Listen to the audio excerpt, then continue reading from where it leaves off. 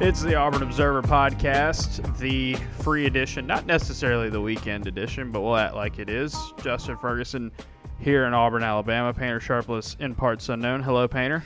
Hello. Feeling good about this one.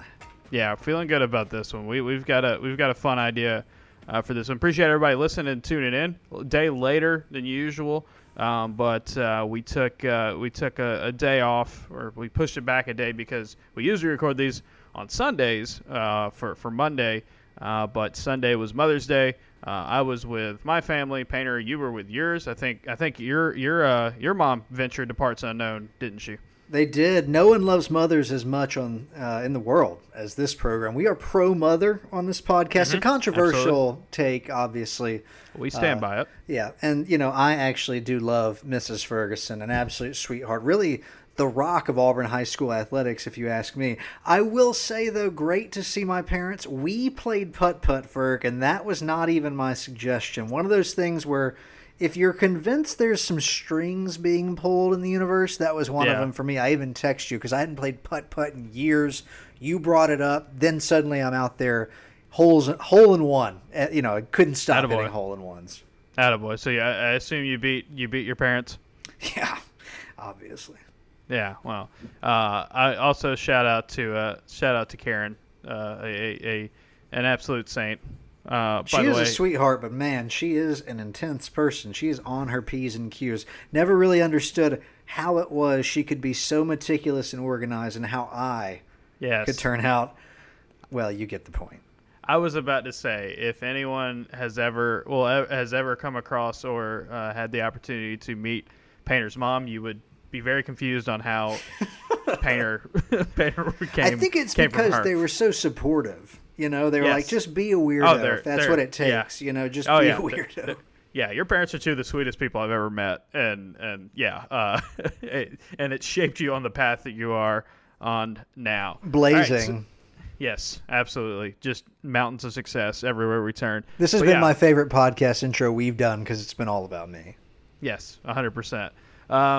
So, we, like I said, a day later than usual, but because of the holiday, we have a fun one in store for you here. It's the off season, not a whole lot going on right now. We are going to have, by the way, we were supposed to have a special guest late last week for our premium podcast.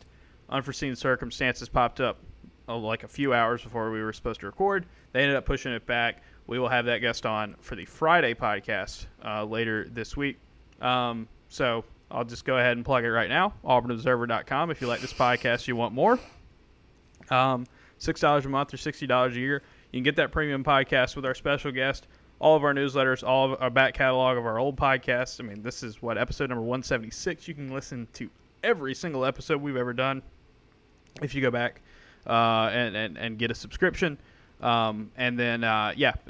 Also this week, we are all on Julian Phillips' watch. Supposed to be Thursday, making his announcement. It looks like Auburn or Tennessee will be the move there for him. And according to those who cover recruiting and cover it really, really well, seems like it could go either way. I think Auburn feels confident about where they sit, but I think Tennessee folks feel confident about where they sit as well. So we will keep an eye on that. Who feels the most confident? Let's get a pulse here. Is Rick Barnes confident? Because it's an interesting way of feeling confident. That guy, it's just closing for him seems to be a struggle. You think Rick Barnes has ever felt confident? He always looks like on a constant state nervous. of just not be. Yeah, he's sweating. Yeah, he's constantly nervy. Is the best way to put Rick Barnes. He also seems to me like someone that would, for a certain market of person, be a great watch salesman. Yeah. I bet he has nice watches. Mm-hmm. He can sell you a fine timepiece, and he calls them timepieces as well. Oh, 100%. He's a big TP kind of guy. But yeah, there's not a whole lot of news going on right now. It's the heart of the off season, really starting to feel like summer. Want to say here before we dive in, graduation at Auburn this past weekend. I know we have some listeners who graduated, those who were in school. Or just finished up school. Congrats to all of you. That's always a life big accomplishment. Moment. That's exciting. You spent 4 or 5, 6 years, whatever it is. Do what you got to do. Yeah. So congrats to all of you. But here in Auburn, Painter, It's heating up. Oh yeah, it's heating up here, baby. It's starting to feel like I need to get in the pool. Oh, it's Parts Unknown starting to thaw. I've been working on this thing. Parts Unknown starting to thaw a little bit, but oh my god. Traffic not as that little intermission you get between the end of classes and the start of summer. Oh, only beaten by Christmas, where even like the international students get enough of a break where in theory they can go home. I mean, that time of the year is great. I can get through town in like 11 minutes. Yeah, it's a pretty magical time. So, this is a pure off-season episode. This is an off-season episode, but a fun one, concept. So here's part of what I did Mother's Day weekend when I wasn't spending time with my mother. I watched a couple movies over the last few days that both tackled the concept of the multiverse. It's a hot topic these days in our fictional media enterprises. I watched the new Doctor Strange movie, and then I also watched Everything Everywhere All at Once. Were you taken to the movie theaters for Doctor? Because that is not a movie that I envision you seeking out unless you went as a group, which would make sense given the context of this weekend. I was with others. Yes. Probably not a movie. Like it's like a lot of Marvel movies nowadays. It's like I will go see it if it like if the characters particularly interest me. Like I always see a Spider-Man movie and like the big. Like the Avengers and the big ones, it's fun to go in that. Even though sometimes I get kind of burnt out on the whole genre. But like, there's a Thor movie coming out in a few months, and or a couple months, and I'll go watch that one because I like the Thor movies a lot. Doctor Strange was probably not one that I was gonna like seek. Like I'll eventually have watched it, at some point. But no, I was with some folks, and it was good. It was a really really lovely time. Give me your 2 cents on Benedict.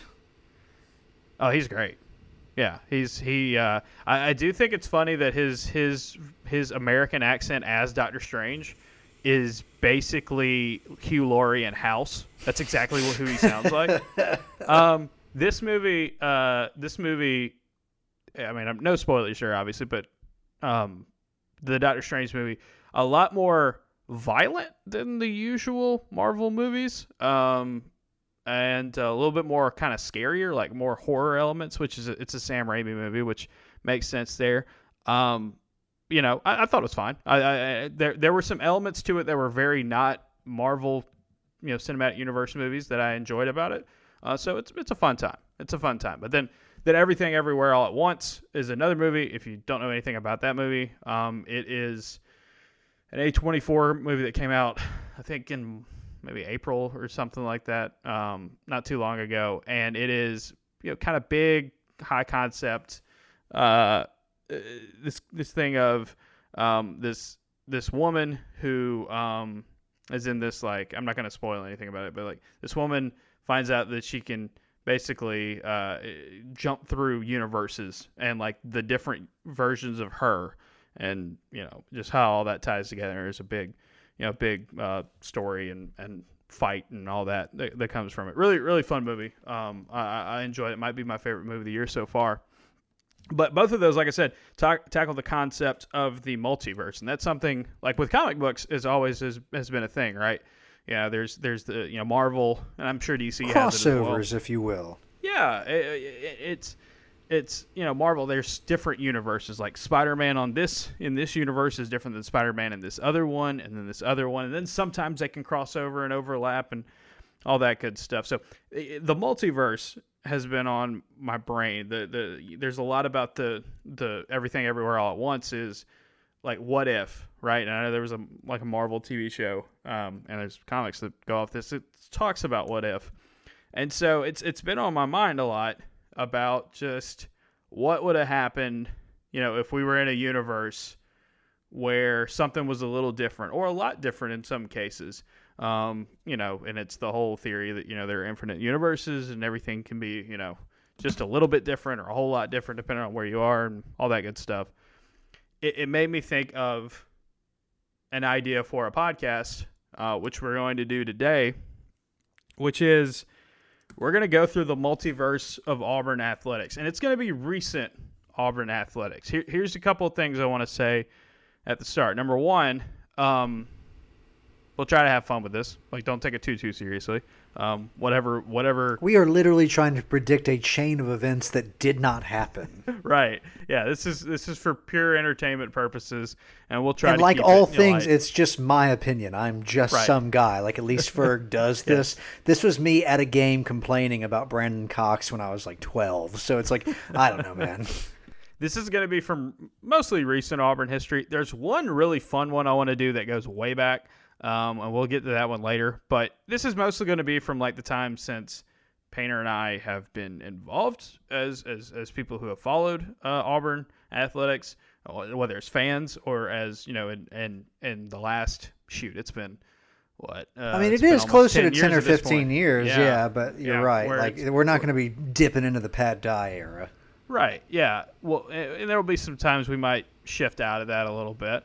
And then number two, I'd say all that to say this. We hope that this podcast creates some discussion amongst yourselves. That's what we're looking for, because it's always fun when people are and with if it. And if you have a what if, an alternate universe theory you want to throw out there for Auburn athletics, tell us, email us, tweet us, put it in the comments on the website. I mean, that's what this is. Yeah, it's just like, these are just our thoughts. And I'm actually curious. I'm like, sometimes people give me opinions and I'm like, that's cool, But like, this is one where it's like, none of us know how this could have gone. Yeah. So there are some of you out there who probably have considered things that I'm like, oh yeah, that's not a chain of events that I would have foreseen, but kind of an interesting theory nonetheless. And if you have a scenario, you have an alternate universe, you have a theory, whatever that you want to throw out there, let us know. And if we get enough of them, it might be a thing during the off season where we talk about, we might do one per episode or one every couple of weeks, moving forward, where we just talk about it. Because it's just a fun way to kind of spark some discussion. A little light on news right now. So what are we going to talk about? We want to talk about some fun theories. And I think, Painter, you recruited some help. Or not some help, but maybe a sounding board. A consultant. A third party. A consultant. You had a Let's consultant. give him the right title. Yes. You had a consultant. You had a third party assist you in the planning processes of this podcast. And so, in the words of that sounding board, this could make you sad. This could be painful. I'm going to try to keep it, where it's not all just like, what if this bad thing didn't happen, right? Try to bounce around from that. We're here to spark discussion. We want to hear what you guys have to think about all of these things, or even some scenarios we didn't even come up with. Like we did some pre-gaming for this, but there's a very real chance we missed an interesting scenario. There are whole decades we don't have included in here. Also, you're right. Basically, anything pre-2000 is probably not going to be discussed in vivid detail here. I think the farthest we're going back is probably 2003. Maybe, yeah. And then there's one really funny one I want to do from way back, but it's kind of, I haven't even told you about that one yet. Anyway, like I said, if you have an idea, you have one, throw it out there, and who knows, this might be kind of a recurring segment where we take a few minutes to dive into a listener scenario. So, all right, we're gonna get it started. Painter, I'm gonna let you draw first. We'll do some football, we'll do some basketball as well.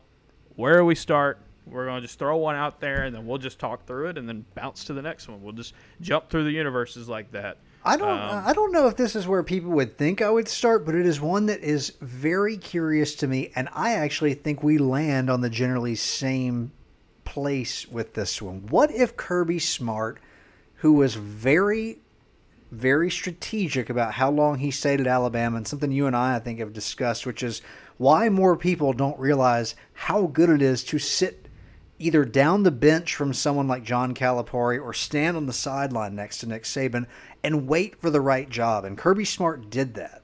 And I'm sure it's tough to work for the Nick Sabans and John Caliparis of the world for a lot of reasons. But I say all that to say this. It has obviously very recently, but in general since 2016, worked out for Kirby Smart. If he comes to Auburn, in the wake of the 2012 fiasco, he actually, we find out pretty quickly, inherits a very good team. However, he doesn't recruit Nick Marshall. And the identity of that team is going to be more defensive because it's Kirby Smart instead of, obviously, Gus Malzahn. So you probably don't have as good of a first season, my guess is. But also, does Kirby Smart stick around? Because that Georgia job comes open, and there's two things at play here. One of which is that the Georgia job is objectively a better job than Auburn. The second of which is that the person who ended up getting the job wanted it for a very long time because he had a personal connection to that place. Yeah, this is such a good question because yes, Auburn goes with Gus Malzahn in 2013, and the other main finalist was Kirby Smart. This is something that is not new. You know, that we're not the only people who've ever thought of the what if. Actually, while we were getting ready for this podcast, I came across over at College of Mag, our friends over there. A couple years ago, there was a big what if series at SB Nation, and they did one about this. And it was actually like almost 2 years ago, like almost on the dot. It happened in early May. And so this happens in 2020, and it's really interesting, right? Because here's what happens with Kirby Smart. Kirby Smart wins a national title in his 6th season at Georgia. He goes on a tear with Georgia. You gotta keep in mind they were, that first season in 2016, Georgia goes 8-5, 4-4 in the league. Since then, they have gone to 5. They've either been to the playoff or the New Year's Six in 5 straight years. They won double-digit games in every year, but 2020, which of course you couldn't because it was the COVID year and there weren't as many games to play. It's 5 straight top 10 finishes. 3 of those years have been top 4 finishes. He got it rolling at Georgia pretty quickly. And he's the perfect fit for Georgia because he is a Georgia guy. He would make a lot of sense. He just made a ton of sense at that spot. But here's the thing about Kirby coming to Auburn that would have been interesting to see. Say he comes. 2013 and 2014 do not pan out the way it does with Kirby Smart in charge instead of, Gus Malzahn. Because up until last year, remember, Georgia had not gotten one over. Kirby Smart had not been able to beat Nick Saban. When you look at 2013 and you look at how close Auburn came in 2014 to beating Alabama and the way they did it, it was offense. It was offense. That was not going to be the path for Auburn in 2013 and 2014 under Kirby Smart. The emergence of Gus Malzahn's offense and why it clicked and was so good so early is this was pre-Alabama really emptying the clip on offense. And to Gus's credit, doing cutting-edge stuff. Like, Gus gets a lot of flack because it got stale, and it seems like, to me, the casual observer, that he didn't always adjust. And when people start, these coaches, for all the flack we give them about complaining and about their jobs supposedly being hard, it's like they are good. They figure things out. They make adjustments. And obviously that Gus thing there from his basically Arkansas Tulsa days through the 2014 season was cutting edge. Right. And so you're in a spot where your offense isn't ready to take advantage of the fact that Alabama hasn't evolved to the point. Nick Saban hadn't made his big adjustment on offense. And Kirby tries to build it up at Auburn. I think recruiting he could have gotten it done. I think Auburn's defense would have been ahead of schedule. It takes the Kevin Steele hire to get that thing going. It is interesting. You may have already mentioned this, but that first season at Georgia, his big scalp was winning a game against Auburn at home. Yep. Yeah, and they did that largely through defense because I don't think their offense scored a touchdown. Right, and you look at, 13 season does not happen. Auburn is just kind of an average team, I think, in 13, trying to play on defense. And, what would have Kirby done? What would Kirby have done? If he would have gotten the head kick? Yeah, it would have been a really good defense, but it took them a while to get it. Like Nick Saban himself, it took him a while to get going on offense. It took Georgia a while to build up an offense. That was always the thing, and up until the last year, it was like, well, it's just, are they ever going to have an offense to kind of compete with it?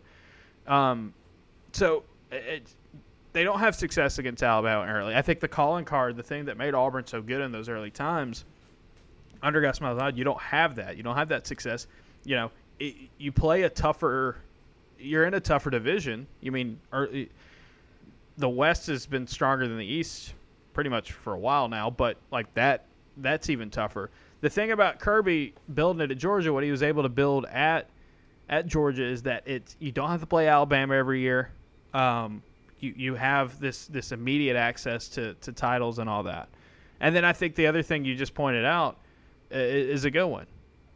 Say he's successful enough, say Kirby Smart's successful enough in 2013 and 2014 that when the Georgia job comes open. Is it a decision? Is it a tough decision? Or, 3 years. Sorry, 3 years. Yeah, just is he gotten to a point where – and I think, alma mater, easier job, better job in terms of your access to talent and some of the natural advantages you get at Georgia. Yeah, I think get away from Nick Saban, the guy you can't beat.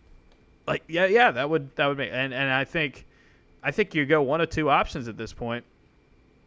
In 2016 or 2017, whatever it is, you're either looking at Kirby Smart leaving for Georgia with not the level of success Gus Malzahn had early in his career, or you're looking at a situation where Auburn doesn't get better as a program and it kind of is stuck in a tough spot, and you probably fire him or part ways with him at some point. I have a hard time believing Auburn parts ways with him though. I think that he probably leaves for the Georgia job for all the reasons you just mentioned.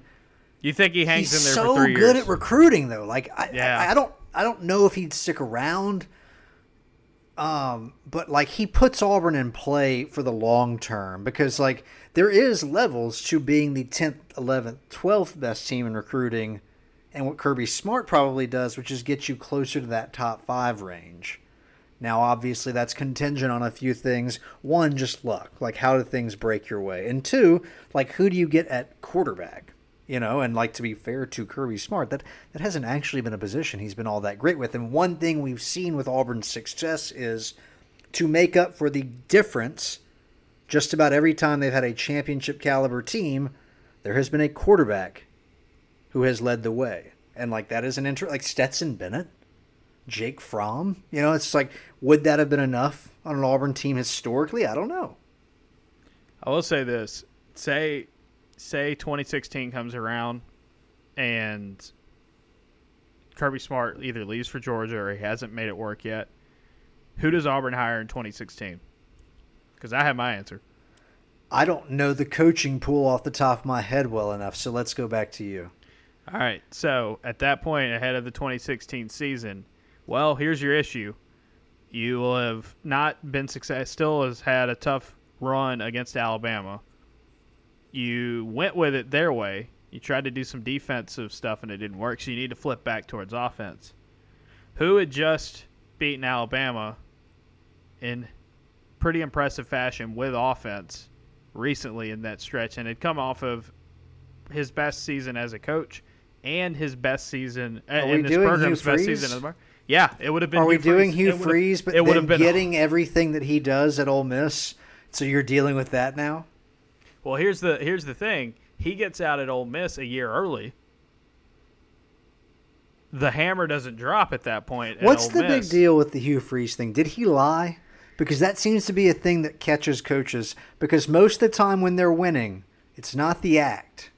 It's that it's some caveat like, oh, you lied to your boss. Now we have grounds to fire you and not pay you a bunch of money.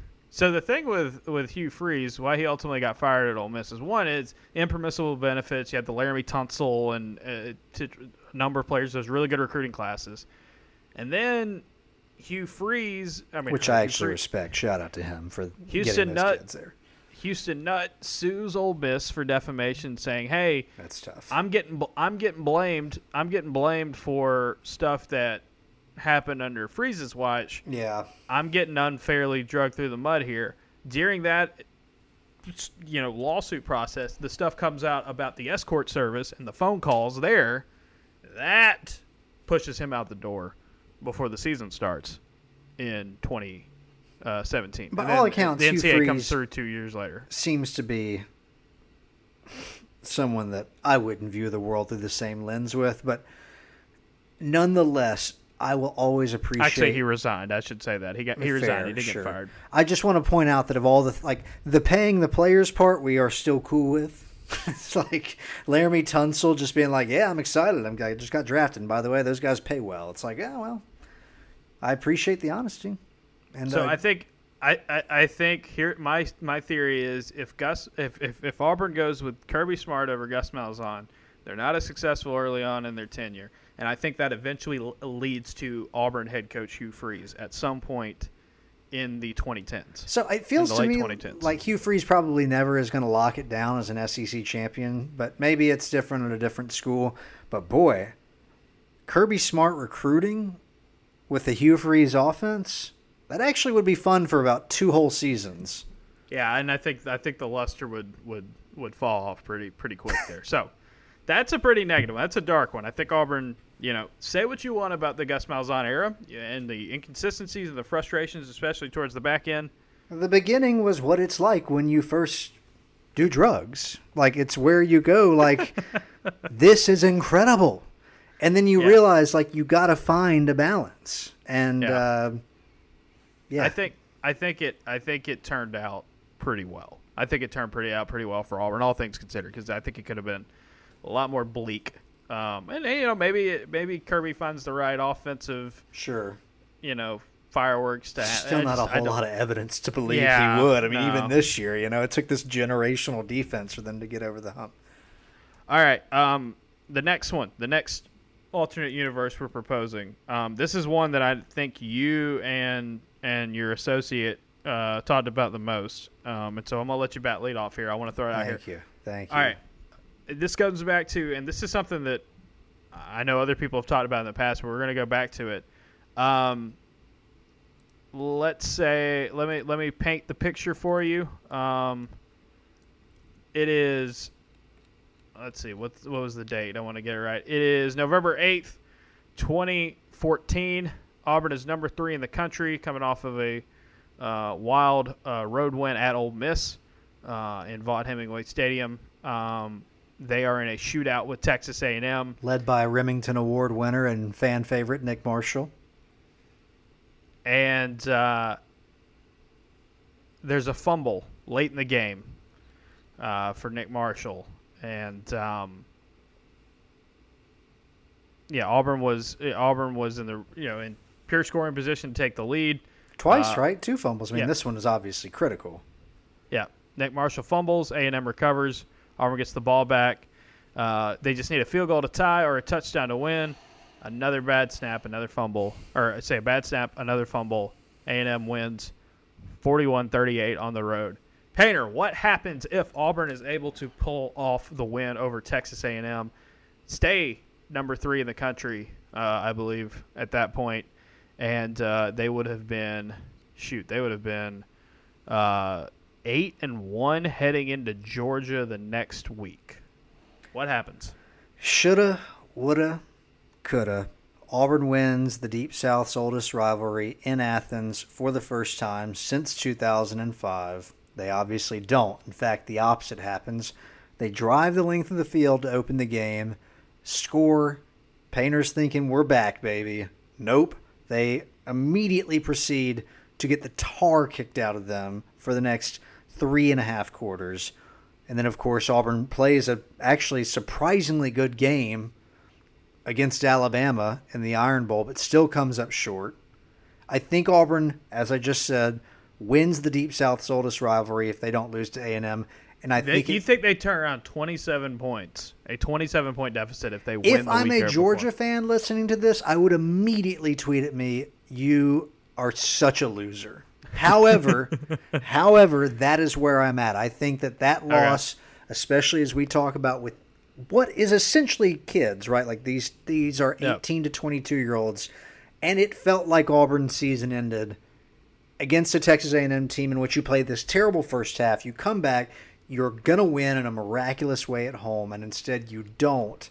And it makes winning the SEC title more challenging. I think that really puts Auburn. I mean, that was a subpar Georgia team by Mark Richt standards. Mm-hmm. So I think Auburn certainly wins the Georgia game. Again, I hear you. If you happen to have a Georgia connection, you're like, get a load of this guy. And then I think the Iron Bowl, it's hard to say what happens there because Auburn actually plays with a lot of spunk, if you will, and they play a good game. They don't finish enough in the red zone. Obviously, they can't get basically what amounts to a single stop on defense. But I think that season potentially you're looking at back-to-back appearances in the SEC title if the Texas A&M game goes differently.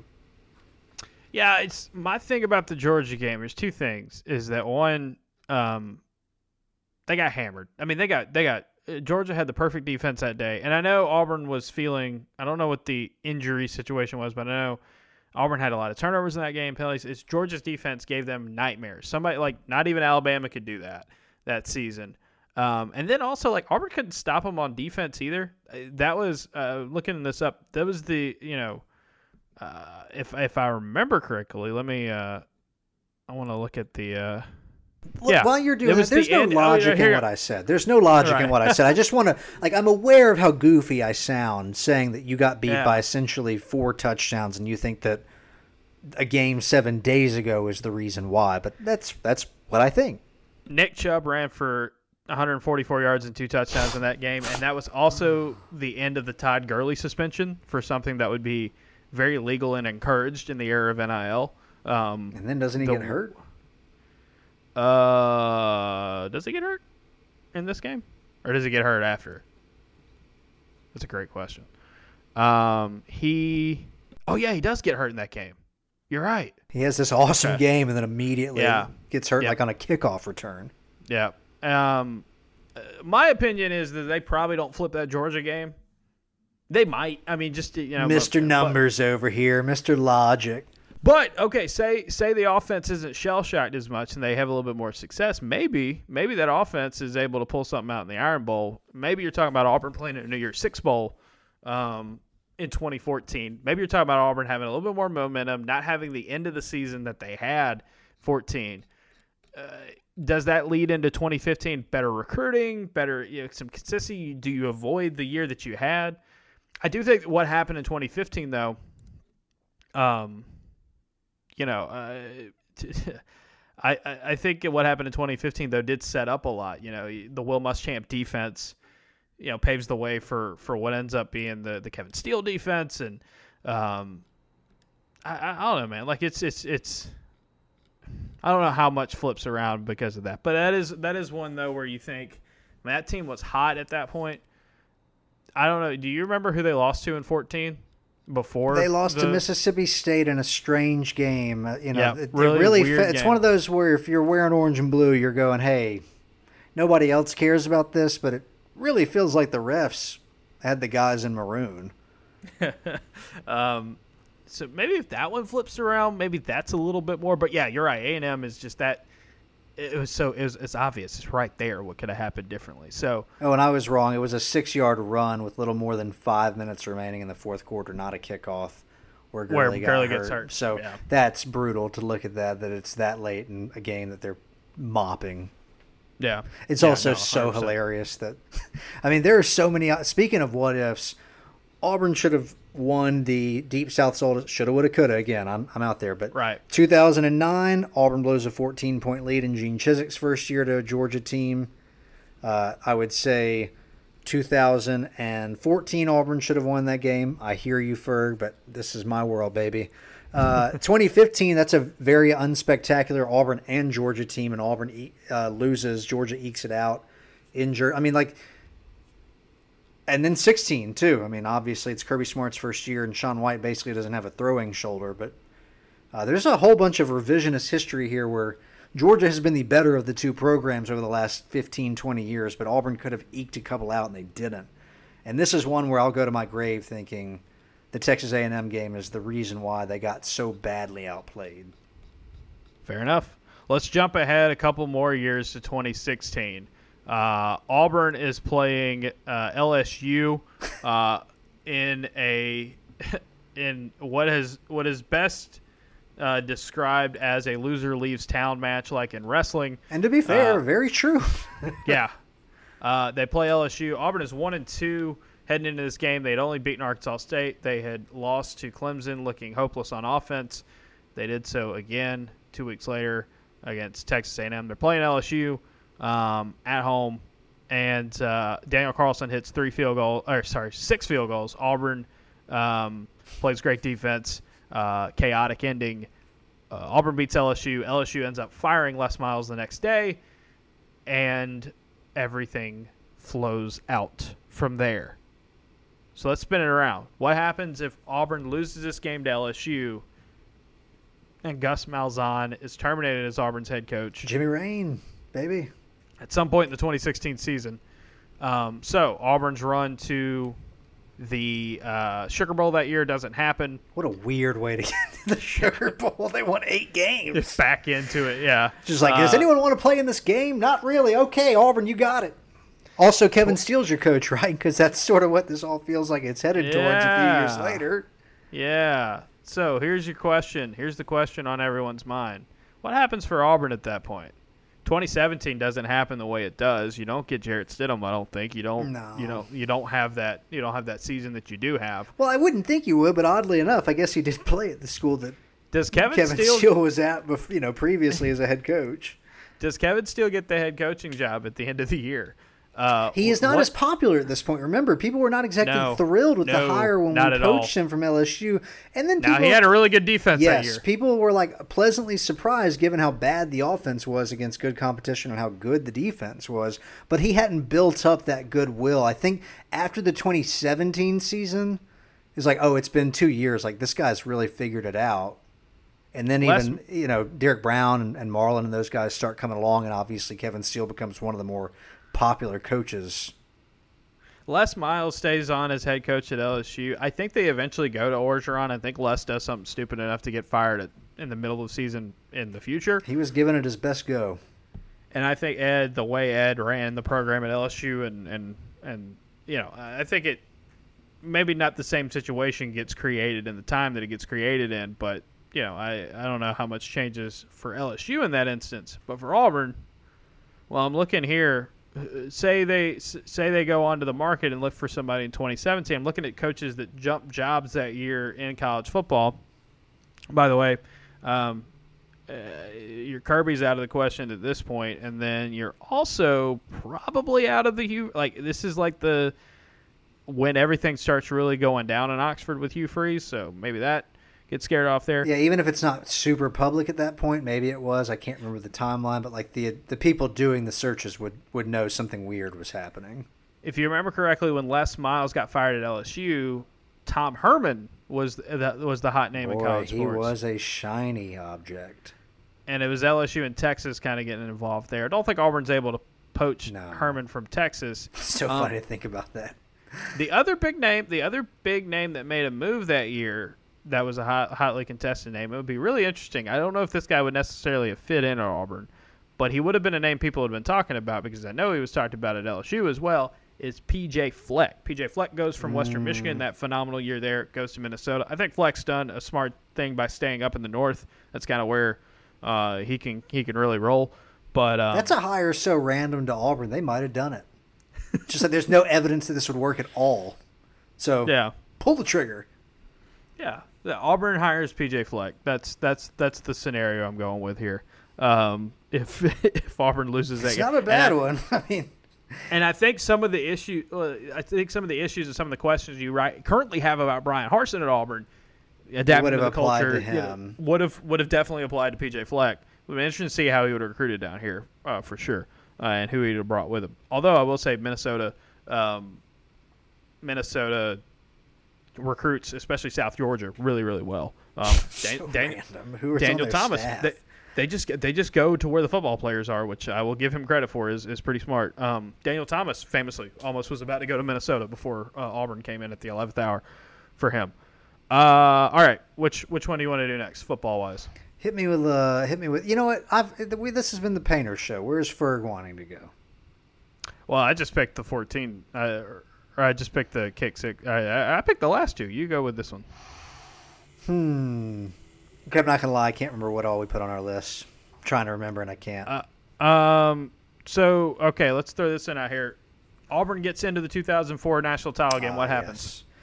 Yes. They probably lose. As a child, I convinced myself that they wouldn't have, but as I've gotten older, I tend to think that USC team wasn't losing to anyone. It's not impossible they could have won. Let's do that. I put it at a 20% chance, and even that feels generous.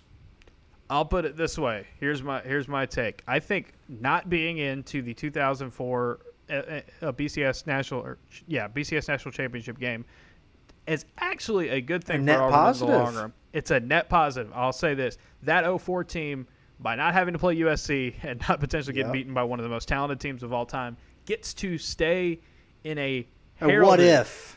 They get to in the perpetual ultimate. What if. Yes, they're in the perpetual what ifness, but they get in this range of their own. They get to end as undefeated. Now, any of those guys, Cadillac Williams, Ronnie Brown, Jason Campbell. Of course, they're going to tell you they'd have won the game, and they would have believed it. They'd have been right to believe it.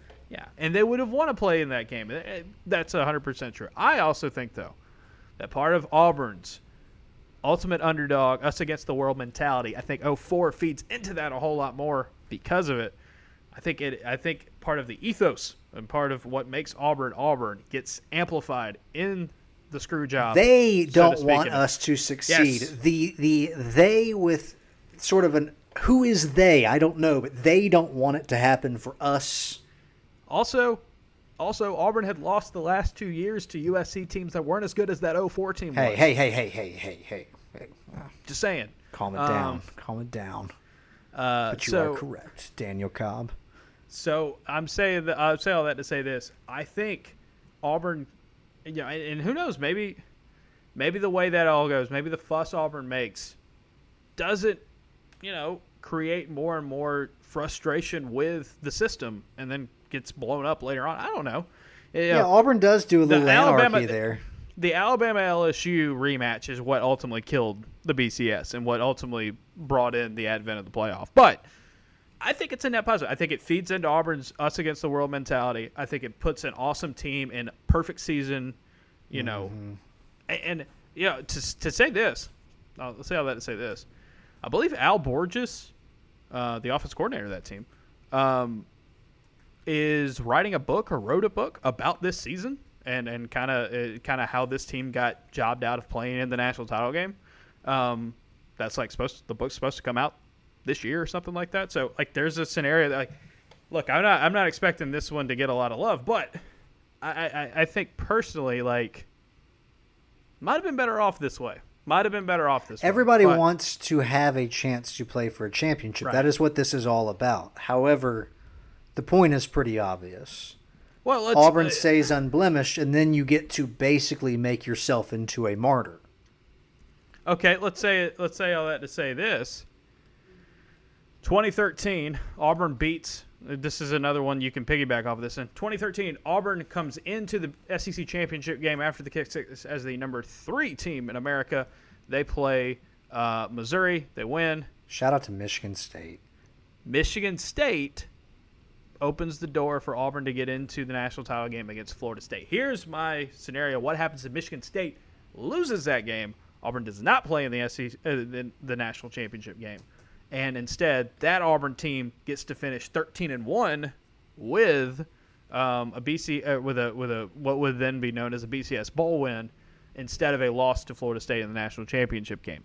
I actually think in this case doesn't really change too much. I don't think losing or winning, I don't think there's so much you can change at the end. That season was awesome. You're not getting rid of the kick six. You're not getting rid of the Prairie Jordan Hare. Those are the two, eternal memories from that season. You still have the amazing shootout in the SEC title game.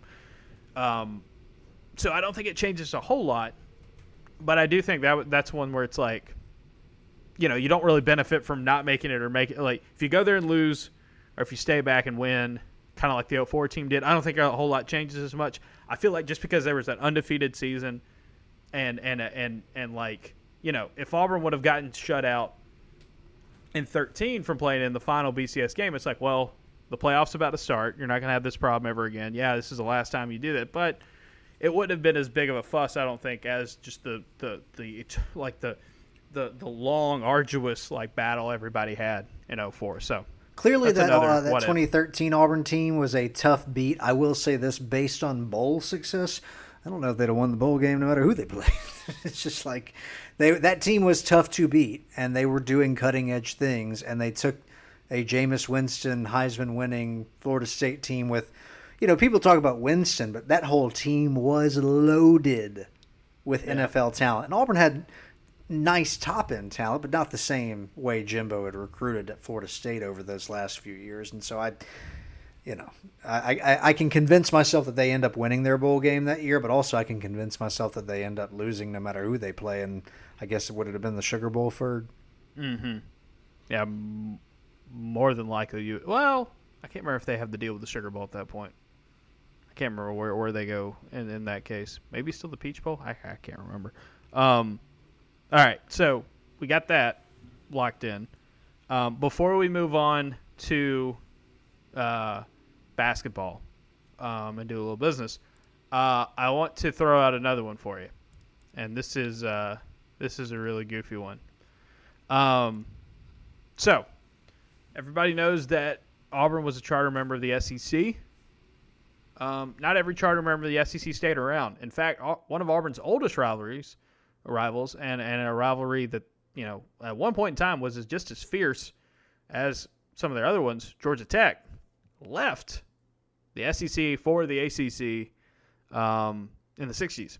That was over scholarship limits and scholarship counts. Georgia Tech felt like teams were oversigning, and they felt like the game was kind of getting away from them.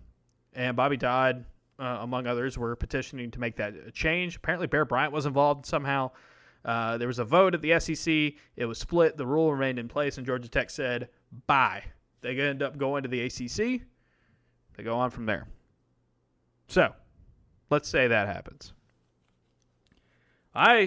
Let's posit another one. They don't go to the ACC alone. This is a really stupid one, but Auburn, fed up with Alabama and the Iron Bowl and everything going on in Birmingham, conference politics, whatever. Auburn follows one of its longtime rivals and goes to the ACC instead of staying in the SEC. This whole SEC West versus East thing doesn't happen. Auburn plays in the ACC instead of the SEC for the last 50-something years. What happens there? For one, I think basketball gets taken a whole lot more seriously, a lot quicker at Auburn, just because of where you would have to be as an ACC member. I think the Georgia Tech series would obviously become the big deal. Maybe Auburn still plays Alabama. Florida State type deal. We Georgia, see that Georgia right Tech, there. Clemson, Yeah. South Carolina. I'm sure that still happens.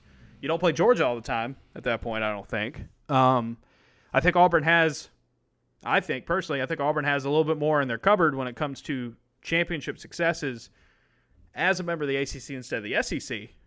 But is Auburn as an ACC school recruiting at the level? Like, it took Clemson a while to get going, right? And Florida State, I want to get this right.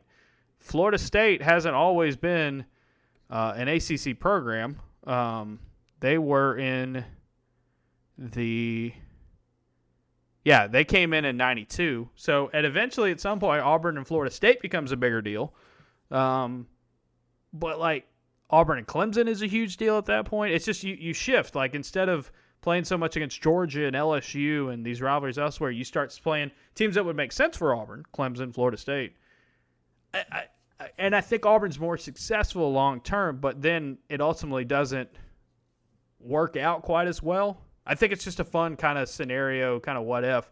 Money-wise, Auburn's better off in the SEC than the ACC, obviously.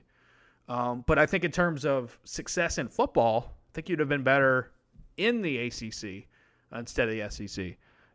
Then again, the biggest glory moments that you had as a program, those Iron Bowl successes, some of those big wins that you have, don't necessarily play into your conference they're not for conference stakes. They're not for all that. I don't know. I just on the one hand, I do wonder: does the focus, does the intent, does the seriousness and godlike presence of football for Auburn change? Probably not. Like, there's a part of me that goes, well, if you're in a different conference playing different teams, does it all mean as much? Do you care? Is it as big of a deal if that interstate rivalry is not as big because the stakes are different? And I think the answer is, at the end of the day, the people who follow Auburn football and the people who follow Alabama and Georgia and LSU football, you're all insane. And I'm right there with you. And so, if anything, does focusing and channeling that energy into a place in a conference that seems where the playing field's a bit more level help Auburn in the long run?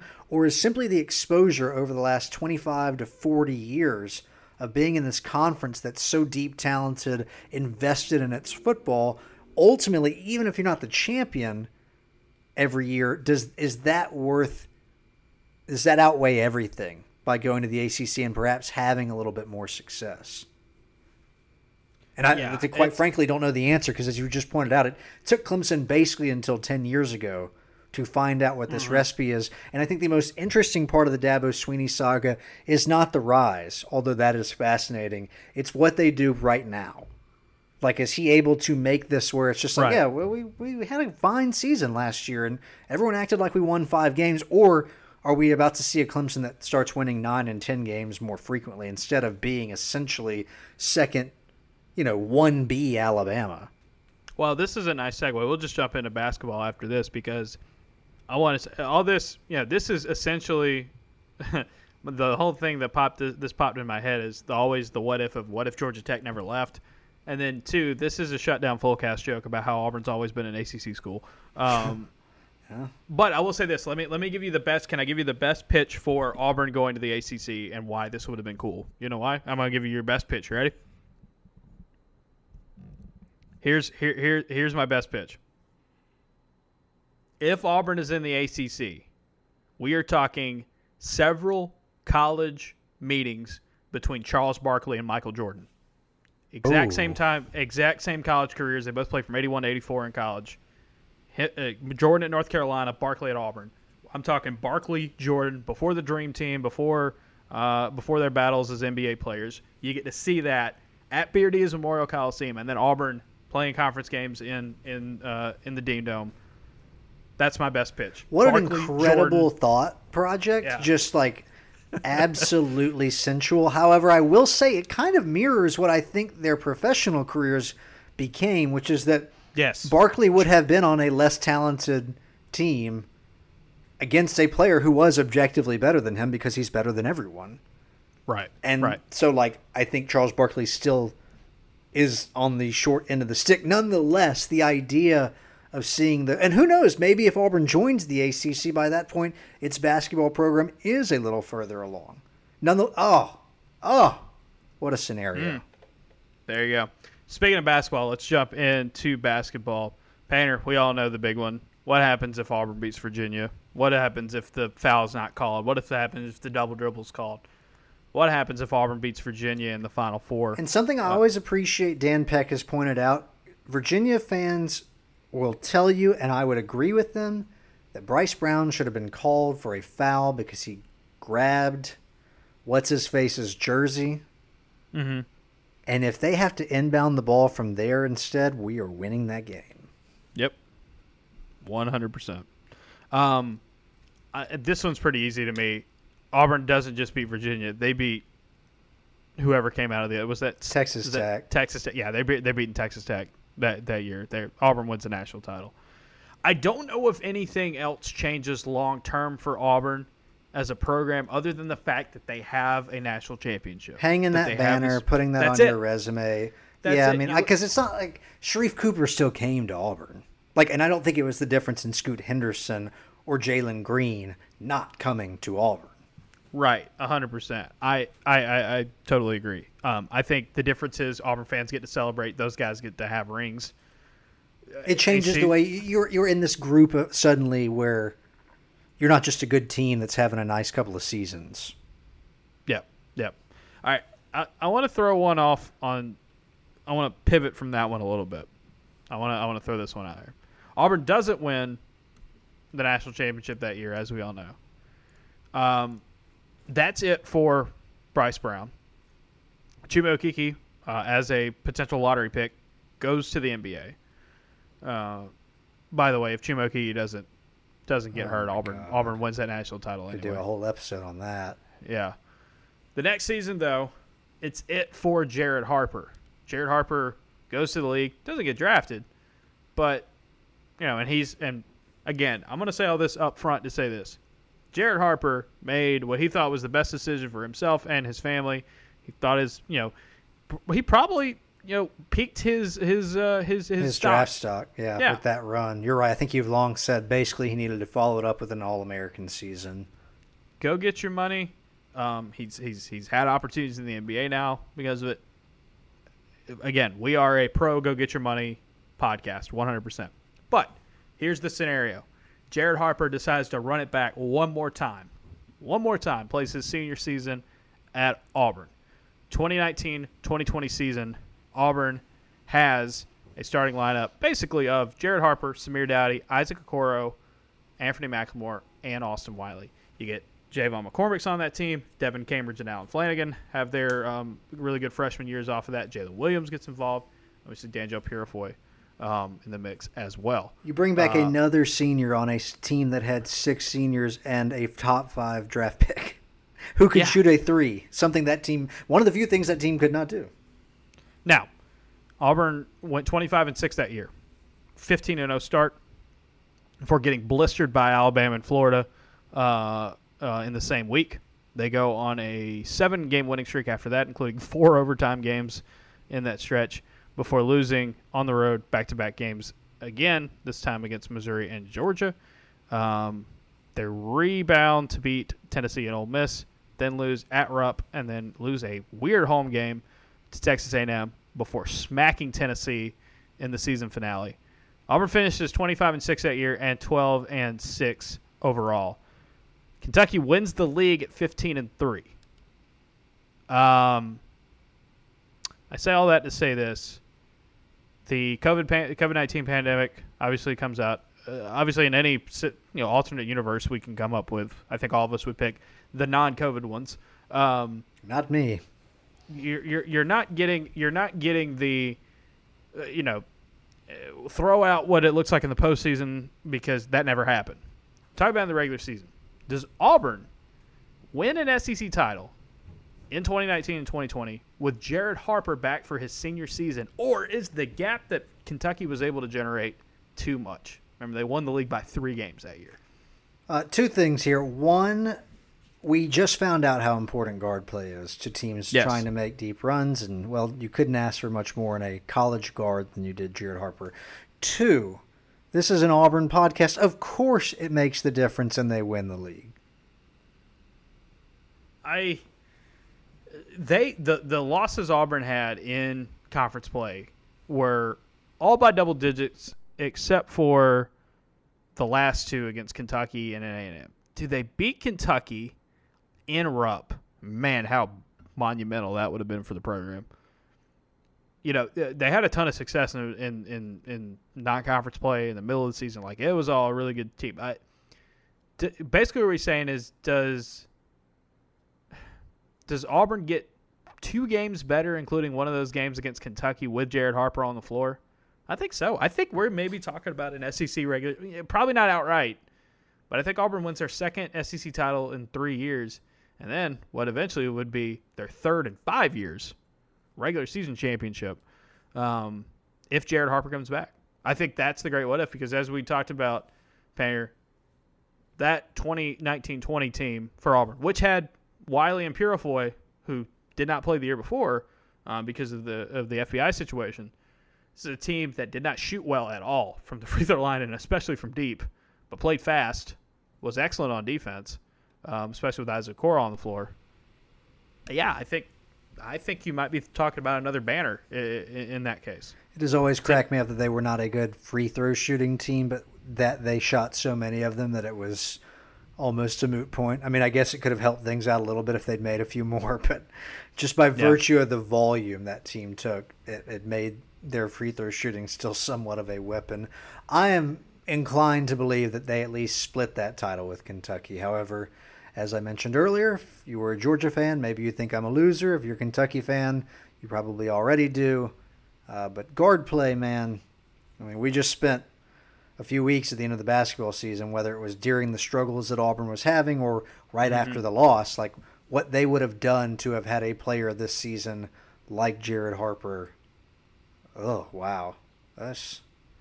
The what if scenario for basketball I have here that I don't think changes much is what happens if Anthony McLaurin doesn't have that horrific injury against South Carolina?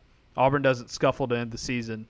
Probably doesn't end up splitting that title, right? Like I think it just wins it outright. Yeah. They win the title anyway.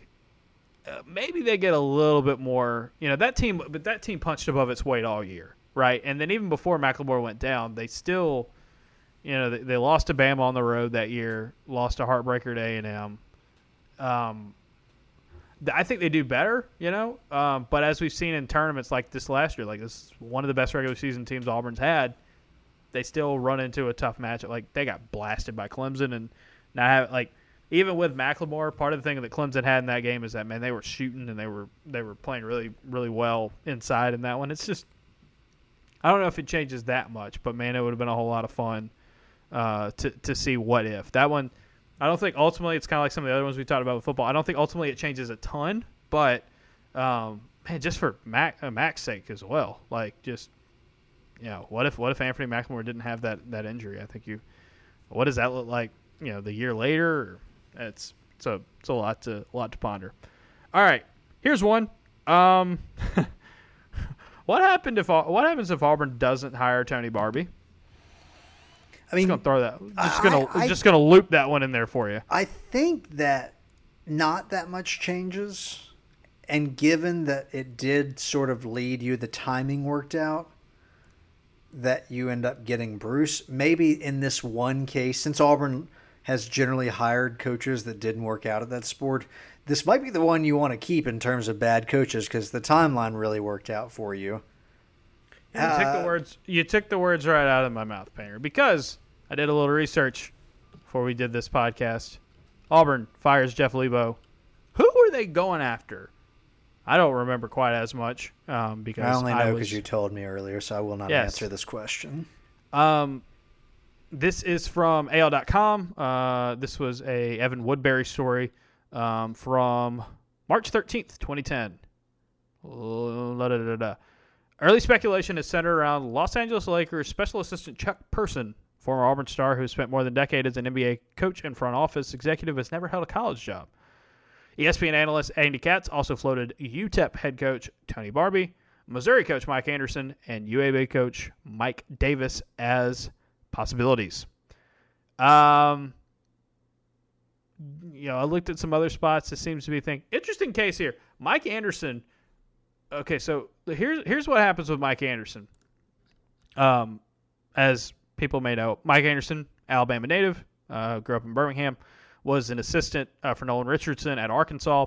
He was the head coach at UAB for 4 seasons, got him to the NCAA tournament, including a Sweet 16 run 3 years in a row. He takes the Missouri job.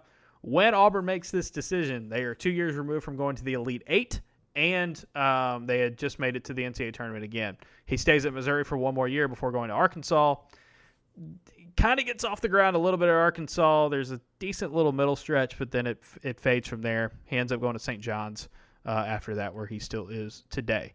Mike Anderson was connected to the job when they hired Lebo because of his success that he had at UAB. So keep that in mind. So Auburn was potentially, going through that as well. Also, Jeff Capel was a guy who's been in coaching searches for 9 million years, according to a 2004 story of the AP. Was also mentioned there. Jeff Lebo ends up getting that job from UT Chattanooga. I think you took the words out of my mouth here, Painter, and then Mike Davis, of course, another former UAB coach who had a good run. He is now at Detroit Mercy. And he he went from UAB, his tenure at UAB did not end well They ended up firing him not too long after making a tournament because of waning interest in basketball and cited ticket sales and attendance and all that stuff from UAB. He ends up going to Texas Southern, having a really good run there. He's goes to Detroit Mercy, so he's never been a Power 5 or a Power Conference head coach at that point. I say all that to say this. You said it. I think Auburn needed somebody in the grand scheme of things to fail in as quick of a time as Tony Barbie did, where it was 4 seasons for a college basketball coach, especially when you inherit a pretty tough program. When Barbie was hired, it was okay, he's going to build this thing up. But it failed so spectacularly in 4 seasons that Auburn was on the market just as Bruce Pearl was coming up, just as Bruce Pearl was going to be available again. So I tend to agree with you, Painter. If you get Mike Anderson, if you get Mike Davis, or if you even hire Chuck Person, and I'm just remove all of the Chuck Person FBI situation, what comes later out of that, you probably don't get Bruce Pearl because you're probably not on the market at the time he comes back on the market. Because somebody was going to get Bruce. Somebody, people want to joke and say only Auburn would be a place to hire somebody like Bruce. No, Bruce Pearl was going to get a job because he's a good basketball coach and he gets results. College basketball is not a clean game. That's how it was. So I think if Auburn doesn't hire Tony Barbie, I think Auburn fans get to avoid frustration for a few years to that level. But I don't think you get necessarily what you have in the time that you got it. Couldn't have said it better myself. Shout out to Tony Barbie for making Bruce Pearl possible. He did so poorly, it worked out. And I don't know how Mike Anderson would have done. I think it would have been interesting to see him try to do some of that Arkansas stuff at Auburn. But I don't think it comes anywhere. There's really only been one coach who's ever been able to recruit here. And I guess to some extent you could give Cliff Ellis that title as well. But for the most part, no matter how creative Mike Anderson might have been, I have my doubts about what sort of long-term talent he brings to Auburn. Another fun what if you floated out there, you go back to 2003. What if Auburn ends up beating Marquise Daniels and the guys end up beating Carmelo Anthony and that Syracuse team that ended up winning the national title? What happens there? Auburn goes at that point to the Elite Eight. That would have been the first time ever they'd ever gotten to that point. Do they make it to the Final Four? Maybe. I don't know. You go back and look that the team they beat in the next round was Oklahoma. Syracuse, it's a super low scoring game, which I think would have fared well for Auburn that year. And the door obviously swings wide open because you would have knocked the eventual national champion and probably the best team in the field out of the thing. What if Auburn would have had their glory storybook Final Four run a little earlier than they did under Bruce Pearl? Sweet, sweet Bruce. Let's talk about him some more. The what if. What if we just had a bunch of Bruce Pearls? And then what if his son wanted to coach here and Auburn was like, you know what? We'll get the up-and-comer from Montana State. Because I feel like that's what we're headed for in about 8 years. But you know what? Let's just enjoy it now, Painter. Just enjoy the moment. Yeah, I tend to believe that whenever Bruce Pearl hangs it up, he's going to probably be pretty heavily involved in let him be your advisor. Let him do what he must do. If this means that you have to keep paying him a coach's salary so that he can have a lake house or 5, and that means that his son gets to be the coach and they're just drawing dual salaries, I assure you the university throws more money away at things that are less profitable and also cool. So, there's the cool factor, Justin. Yes, it's the cool factor. And Stephen Leith, I think that's a good example. What if they didn't do that? Or the buyout, which was sick for him. Yeah, the buyout. I think the buyout that changes things. They could have just not done that, but especially I think the buyout. That's it's whatever. All right, here we are. Stephen Leith, if you listen, invite me onto your plane or don't. He had a rough time at one of those planes at least. It's been a rough week, is what I'm getting at. Just trying to get my thrill. Are there any more alternate universes you want to throw out there? I am most curious to simply see what we have missed, because I bet that there are some things that we probably didn't cover that will be interesting thought experiments, and we would like to hear those. Yeah, we're well over an hour at this point. We still need to do some ads here at the end. So, like we said, if you have a what if, an alternate universe, a multiverse proposal you would like to lob at us for us to chew on, send them to us. You can either email me, email Painter, or tweet them at us. Just as simple as that. Comment on the Observer, the post for this podcast episode. Like I said, if we get enough of them, and if you want to guys continue to keep lopping them up there, we might do a little revisiting of these every now and then. Maybe we have enough for one an episode. Maybe we do it every now and then. This was a lot of fun. A lot of fun to discuss what if. I still think my favorite one is Auburn goes to the ACC and Michael Jordan and Charles Barkley is the thing that happens at Beard Eves, like, more than once. So Auburn gets Tina Turner, Elvis Presley, and Michael Jordan and Charles Barkley. I think there's also a scenario. It's like, what if Auburn delays? It's like, what if Auburn delays building an arena and they're still in Beard Eves? And like, I think part of the thing about getting Barbie and firing Lebo when they did was like they were about to open a new arena. They're trying to get people excited. Yeah. So what happens if it's a year later? What happens? There's a lot of just a little shift can mean a lot there. So Elvis, Tina Turner, and the MJ Barkley game go down in Beard Eves lore. What other interesting events would have happened at Beard Eves? I don't know. Well, you have anything that comes to mind? I don't know. This is one for the crowd, folks. Help us out. What did Beard Eves miss out on because of the timeline?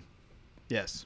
Give us the alternate universe where Beard Eves becomes like the LA Forum during the Showtime Lakers era. All right. Before we go, we've got a couple things to hit. First off, our friends at homefieldapparel.com. Hey, big news Saturday. Season 4 is coming up. Looks like Arkansas is going to be batting leadoff for them. I doubt there are anybody listening to this who are big Arkansas fans, but maybe they are. I don't know. Maybe have some folks in their lives that are big Hog folks. You can point them in the direction of homefieldapparel.com, the most comfortable collegiate apparel that you're going to find anywhere. We're talking T-shirts, we're talking hoodies, we're talking sweatshirts, we're talking joggers. Got an email somewhat recently from Connor and the gang talking about all the new stuff that Homefield's about to get in terms of kind of upgrading their current apparel to be even more comfortable and even more premium, all that good stuff. There's a lot of great Auburn apparel at homefieldapparel.com. You can have the T-shirt that or hoodie that matches Painter's avatar. You can have some of the eras that we talked about here on this What If podcast. You can buy some designs from those eras of Auburn basketball and Auburn football. There's a really cool Auburn baseball shirt on there as well. A couple of them actually, and then of course the Peacock shirt and hoodie on there as well. If you would like to, treat yourself or a loved one with some Homefield apparel, and it's your first time ever ordering there, 15% off at homefieldapparel.com. Just type in the promo code Observer if it's your first time ordering, and that will send you on your way. We love Homefield Apparel very, very much. They do a lot, they do a lot to keep Auburn fans looking good and feeling good, and also they have been great friends for our podcast and our newsletter for quite some time now. I'm even wearing a Homefield shirt now. It's a Pitt shirt. There's a picture of a school building on it. I wore one yesterday. I've been slimming down. It's the summertime. I plan to have my shirt off more. I became disgusting in the last 6 months, so I've had to tidy some things up. And the Homefield shirts really fit my figure nicely. There's room to breathe, but I like how it feels up top around the shoulders. And then there's some nice, around the ribs, the midsection. There's still some space there, which I need. I'm thinking July is sort of the projected time of where I'm feeling real good about things. So until then, Homefield is what's going to help me out. And the other half of this podcast never takes his shirt off ever and hates anything to do about anything that involves that. So Painter, you get to be the fixture of fitness and health. Let's be certain here. I shouldn't be doing it as frequently as I am, but I'm generally a kind of guy. I also burn super easily as well. Oh, so that's true. I don't have that issue, but I'm a big no pants, no shirt guy if I'm in my own home. Mm-hmm. It's just like, hey, I live here and I'm comfy. All right. Before we go, we also need to shout out you guys specifically. We've got 3 new reviews to read here. But Painter, tell the folks at home. We talked about it at the beginning of the podcast. Subscribe, $6 a month or $60 a year at The Observer. You get our bonus podcast with our special guests later in the week. You get access to every single podcast we've done, 175 of them at this point. And all of the newsletters get emailed to your inbox most weekday mornings around 6 a.m. Central Time. But if they want to help us out with no more money down, this offer only applies to you guys.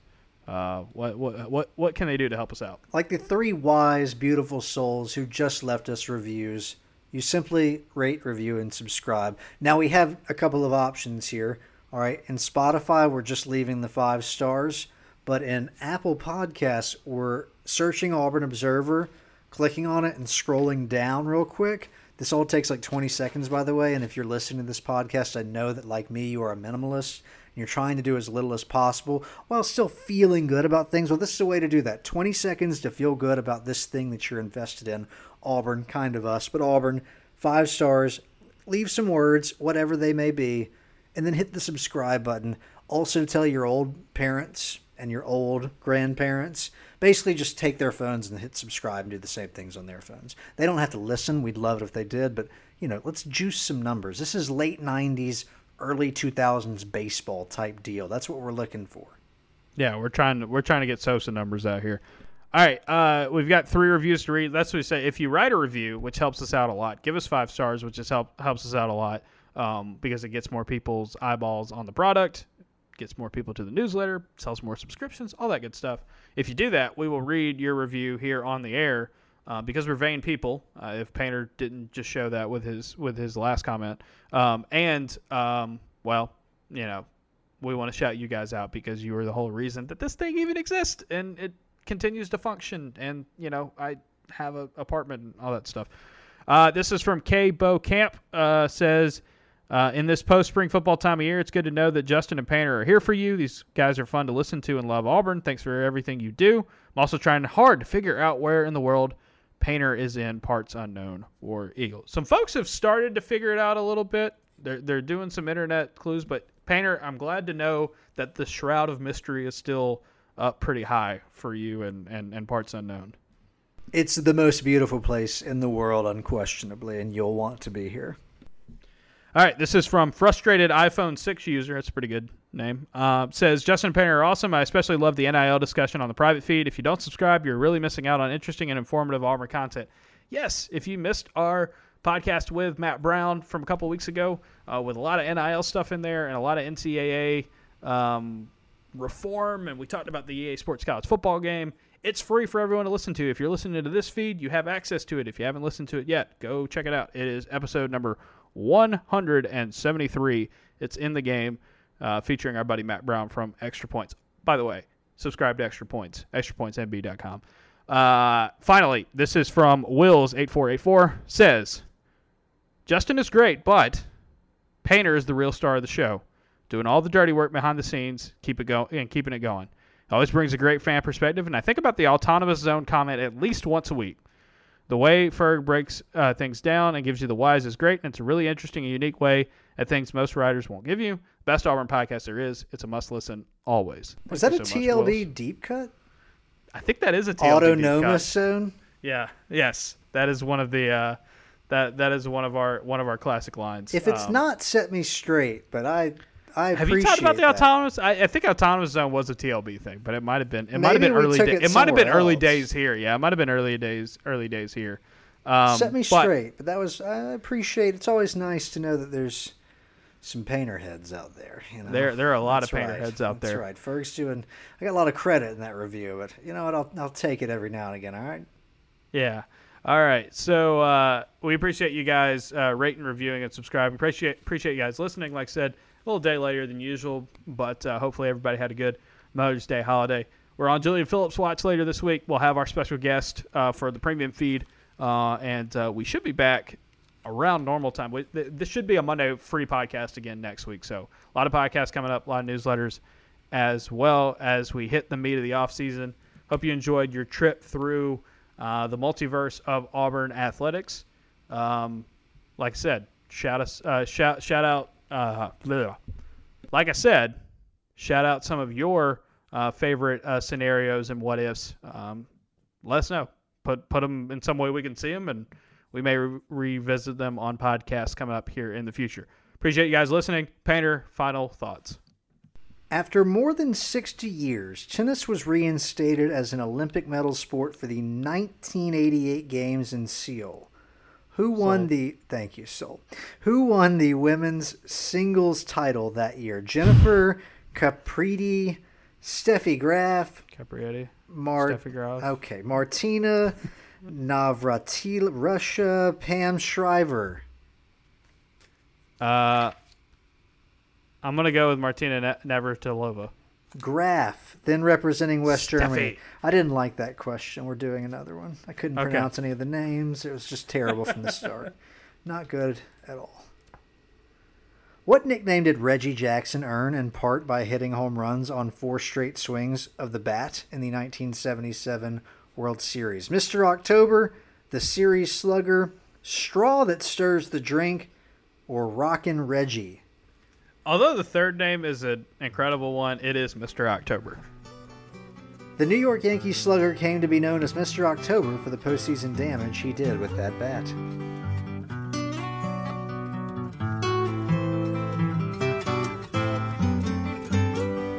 Operator, or could you help me place this call?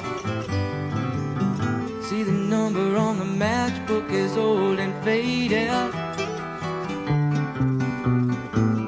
Living in LA with my best old ex-friend Ray. Gosh, she said she knew well and sometimes hated.